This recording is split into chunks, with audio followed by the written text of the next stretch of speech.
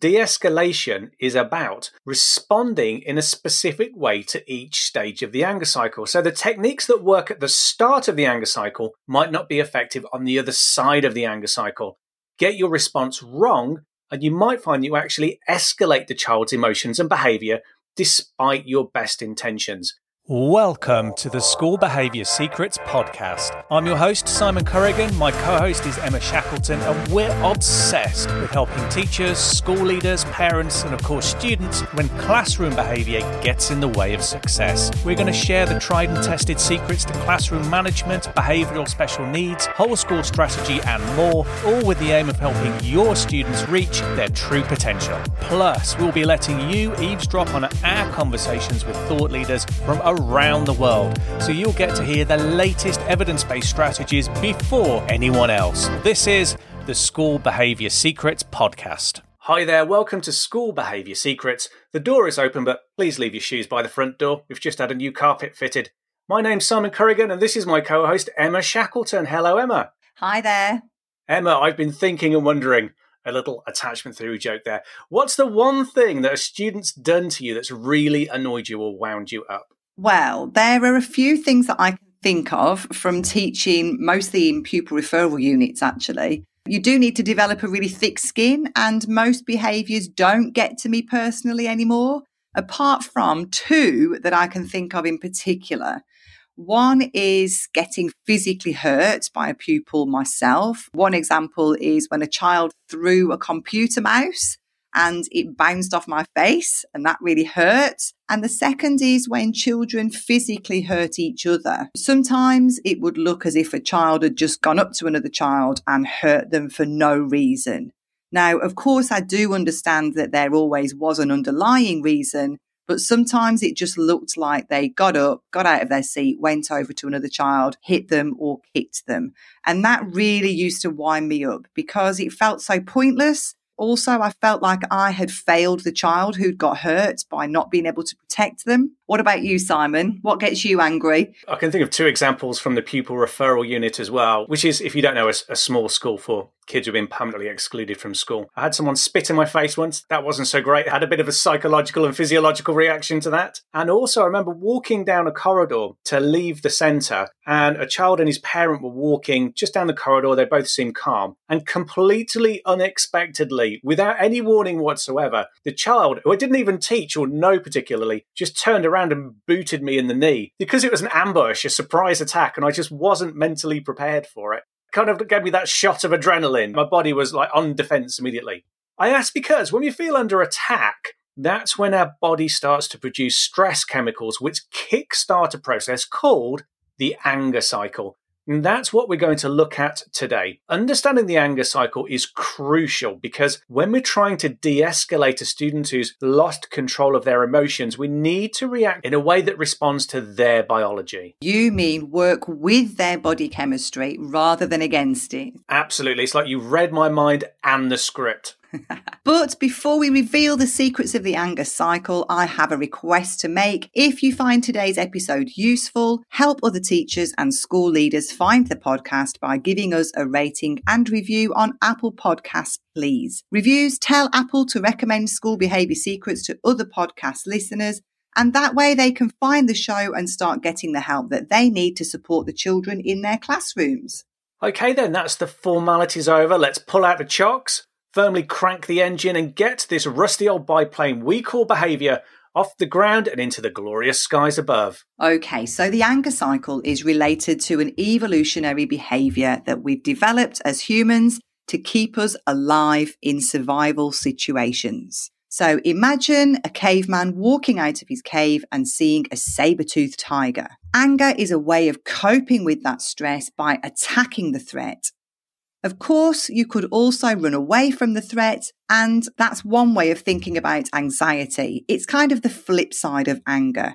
So it's another way of surviving against a perceived threat. So if you're listening to this now, I want you to imagine a hill, because the anger cycle is shaped a bit like a hill, and it explains to us what happens to the stress chemicals in our body when we're in one of those survival situations. So what happens with our students is, even though They might not be in a real life or death situation. This response misfires. Their brains are reacting as if they were in real danger, as if a danger was in the room with them. Their circuits are a little miswired, and so their brain fires up even when the threat is not real. It's actually a perceived threat, something that they think or believe to be threatening. So let's think about why all this is important. Why is the anger cycle important? Well, it's because de-escalation is about responding in a specific way to each stage of the anger cycle. So the techniques that work at the start of the anger cycle might not be effective on the other side of the anger cycle. Get your response wrong, and you might find you actually escalate the child's emotions and behavior despite your best intentions. So it's about matching the right technique with where the child is in the anger cycle at that specific time. So it's kind of like thinking about that hill and thinking about each stage of the hill and making sure that our response matches the child to where they are on the hill. I think that's perfect. I'd just like to take a pause for a moment and say that if you're finding this podcast useful, then you're going to love what we've got waiting for you in our Inner Circle program. The Inner Circle is your one-stop shop for all things behaviour. It's a comprehensive platform filled with videos, resources and behaviour inspiration to get you unstuck with classroom behaviour. We've got training resources on de-escalation, supporting kids with anxiety, support strategies for conditions like autism, ADHD and PDA, practical ways of helping pupils deal with strong emotions, assertive behaviour management techniques for managing the whole class, setting out your classroom environment for success, resetting behaviour with tricky classes, and more. Our online videos walk you through practical solutions step by step. And just like Netflix, you can turn an Inner Circle subscription on or off whenever you need to with no minimum contract. Plus, you can now get your first 7 days of Inner Circle for just £1. Get the behaviour answers you've been looking for today with Inner Circle. Visit beaconschoolsupport.co.uk and click on the Inner Circle picture near the top of the homepage for more information. So let's look at the ascent then. So we start off with the trigger. We see the tiger, for example, and our amygdala fires up and we start producing adrenaline and noradrenaline. If you're listening in a different part of the world or in medical circles, you may hear these chemicals called by different names, epinephrine and norepinephrine. But because everyone kind of knows what adrenaline is, we'll stick with that terminology for now. So imagine our hill. In stage 1, we're walking up the ascent to that hill. We're walking up the left-hand side of the hill and we're moving upwards. And that kind of represents the fact that we're producing more and more of these stress chemicals, adrenaline and noradrenaline. And they work together to prepare us for this potentially dangerous confrontation. So the job of these stress-released hormones is to kickstart us into action and prepare us for survival mode. We need to be able to look out for threats and deal with them when they come along. This will lead to an increase in heart rate, increased breathing rates. Also, as a result of this reaction, the liver dumps sugar into our bloodstream. Sugar is needed for energy to power our muscles. And blood is redirected around our bodies to the areas where it's needed most, usually arms and legs, hands and feet. Our brain also changes as a result of these hormone changes. So our brain will become very focused on what's happening now. We will stop thinking about what's going to happen later in the day or tomorrow or the day after. In a life or death situation, you need 100% of your attention focused on the threat in front of you. Some people describe this as the red mist, where we're watching very, very carefully, prepared for any kind of attack. You'll see this on the playground sometimes. If two kids have a fight and you have to split them up, you'll see them watching each other intently to see what's going to happen next, and they can't focus on anything else. And the third impact, which is important, is that it affects our ability to lay down long-term memories. Because in a fight or flight situation, in a survival situation, laying down long-term memories isn't a priority. We're focused on survival in the moment. So at this stage, our aim is to remove pressure and further stress from the student. If we've been vigilant and noticed physical changes as a result of these neurobiological changes, For example, we might notice a pupil's face has become flushed, or we can see tension in their muscles, or we might notice that they make changes in their eye contact. We might just be able to get in there quickly with a de-escalation strategy, such as distraction, for example, or moving the threat away and out of sight. Assuming that those strategies don't work and we continue to feel more pressured, eventually we'll walk to the very top of the hill. And this is where we can't cope with any more pressure and our bodies launch us into one of 4 survival behaviours. So the first of those 4 states is fight. This is our anger response. Our body is fired up and we become ready to fight to the death. The second is flight. That's where we run away as quickly as possible from the thing that we're perceiving as a threat. The third state is freeze.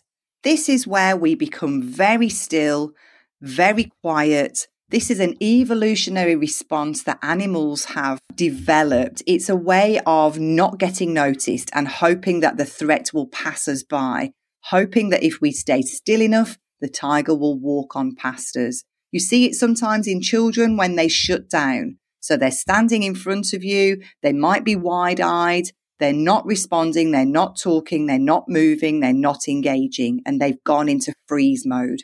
And the fourth, which is related to freeze, is playing dead. And you'll see animals do this. They'll lie down. Or you might see someone who's being attacked. They might lie on the floor and actually pretend to be unconscious or dead in the hope that the attacker will then move away. So the de-escalation focus at this stage is keeping the child physically safe and well away from the threat. At the peak of this hill, at the top of this hill, the crisis point, if you like, it's all about simple safety messages and not further overloading the child with too much talk or too much stimulation. It's all about keeping them safe. So to bring it back to our caveman has, imagine, ran away from the saber-toothed tiger, or in school, the child has run away from the thing that's causing them to feel unsafe and threatened. Stage 3 is the descent. So we've gone across the top of the hill and now we start to walk down the other side of the hill. This is where our bodies recognize that the immediate threat has gone. Now, on the way down the hill, and I promise this show isn't sponsored by the Grand Old Duke of York, we stay very alert to threats. Even though outwardly we may look more calm, our bodies still have tons of adrenaline and noradrenaline. What's happening is our bodies are draining those quantities down, so we are starting to feel more calm and relaxed. However, we are poised and scanning for that threat to reappear. So any threat that is spotted, or a perceived threat, remember, and we shoot straight back up into fight or flight mode. So this is actually a really dangerous time when we're trying to help children de-escalate their behaviours. We might feel like they've come past the crisis point. They might look like they're calming down. I've actually had children who've said to me, "I'm okay now, miss." And I've thought, great, they're calm. Actually, the moment that you mention the thing that went wrong, or the moment that they perceive there to be another threat, maybe they think you're going to tell them off, or there's going to be a consequence issued, then boom, they're straight back up into that peak. So this is a really tricky, dangerous time. They remain in that hypervigilant state. They're continually scanning for threats. It might be the existing threat, like the tiger coming back, or it might be a new threat now. So, classic example, maybe you have 2 kids who have been fighting out on the playground. The adults come in and move those kids apart. The kids' breathing slows down. They start to look a little more calm. So what do the adults do to resolve the situation? They bring the kids back together. And because those kids are still on the inside, still scanning for threats, you bring them together with the thing that caused the outburst in the first place. You're bringing them back together with that perceived threat.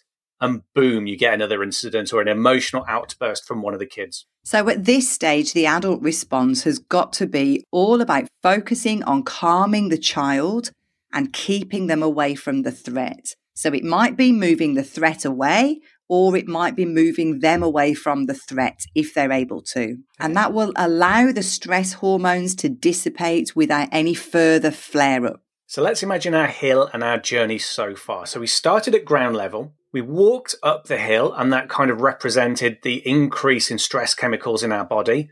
At the top of the hill, we had our fight or flight reaction, where we either tried to fight the thing that was causing us a perceived threat or ran away from it. We've had the walk down the hill on the opposite side, where our body chemistry is coming back under control, but we're still scanning for threats.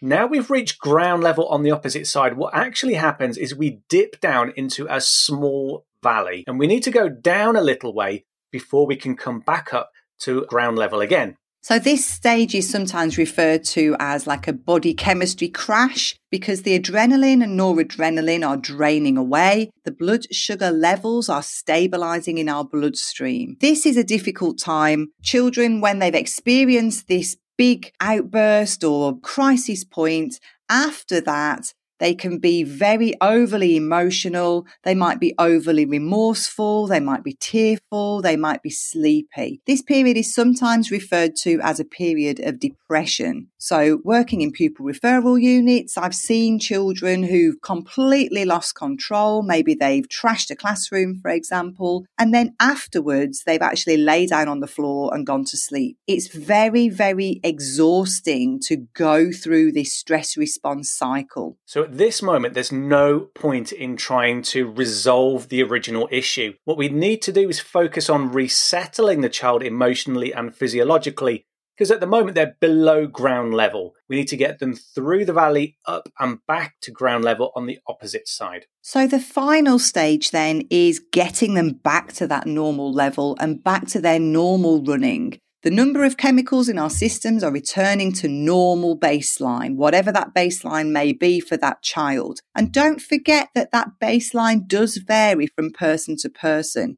You'll find that some people never actually return to fully calm and fully relaxed, but you're trying to get them back to their normal. Now's the time to deal with the issue productively. So now's the point where you'll be able to have a logical, rational conversation. Now's the time to try to plan ahead for what to do differently next time. So this is where the learning brain kicks back in.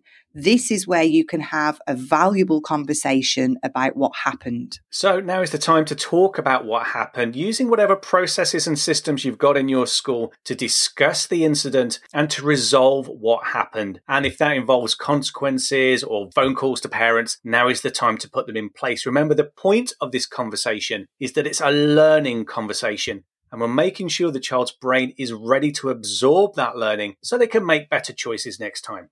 So remember, at each step of the anger cycle, we need to adjust our response as the adult so we can de-escalate or manage a behavior incident successfully by matching our response to where the child is on their journey up and down the hill or in the valley. And I just want to add in here, although Simon's given the analogy of walking up the hill, of course, some children go from the bottom of that metaphorical hill to the top very, very quickly. So you'll get some kids who go from 0 to 100 in a matter of seconds. For other people, they might be slow burners. It might take them a while to get angry. It might take a while until they reach the peak of that anger. And equally, coming down the hill the other side, the speed of that de-escalation will vary from person to person. And we go back to what we always say about getting to know the children individually. No two people's stress response will look identical. Even if the stressor is the same, their reactions could well be different. So quick recap then, the 5 stages were 1, the ascent, where we focus on removing pressure and further stress from the student. Step 2 is fight, flight, freeze or play dead, where we're most focused on keeping the child physically safe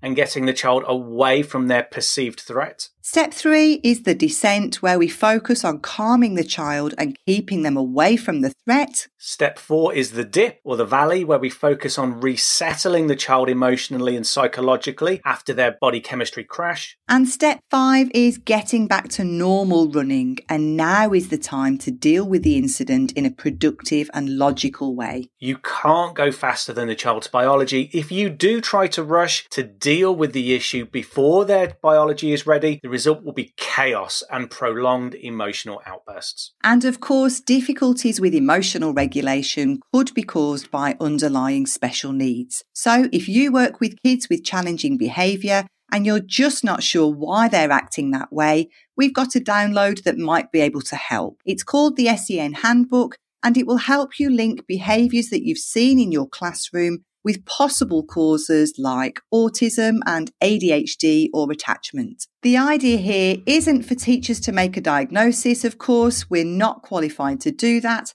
but if we're able to link behaviours to possible causes quickly, it means that we can get the right help and get early intervention strategies in place. It's a free download. Go to the website www.beaconschoolsupport.co.uk, click on free resources near the top, and we'll also put a link in the episode description. If you found today's podcast useful, why not be a great mate and recommend it to one friend? You could either send them a message or simply use the share button in your podcast app. And then other teachers and school leaders can find the show and start getting the help they need to support the kids in their classrooms. Next week, we're going to talk to Janine Dodds. Janine is a school leader who's going to share about how her school has implemented restorative practice so that you can learn from her mistakes and leapfrog her success in your own setting. If you've liked what you've heard and you don't want to miss that interview, open your podcast app now and press the subscribe button. That will tell your app to download every new episode as it's released and save it for you so you never miss a thing. Thank you for listening to the show. We hope you have a great week and we look forward to seeing you on the next episode of School Behaviour Secrets. Bye for now. Goodbye.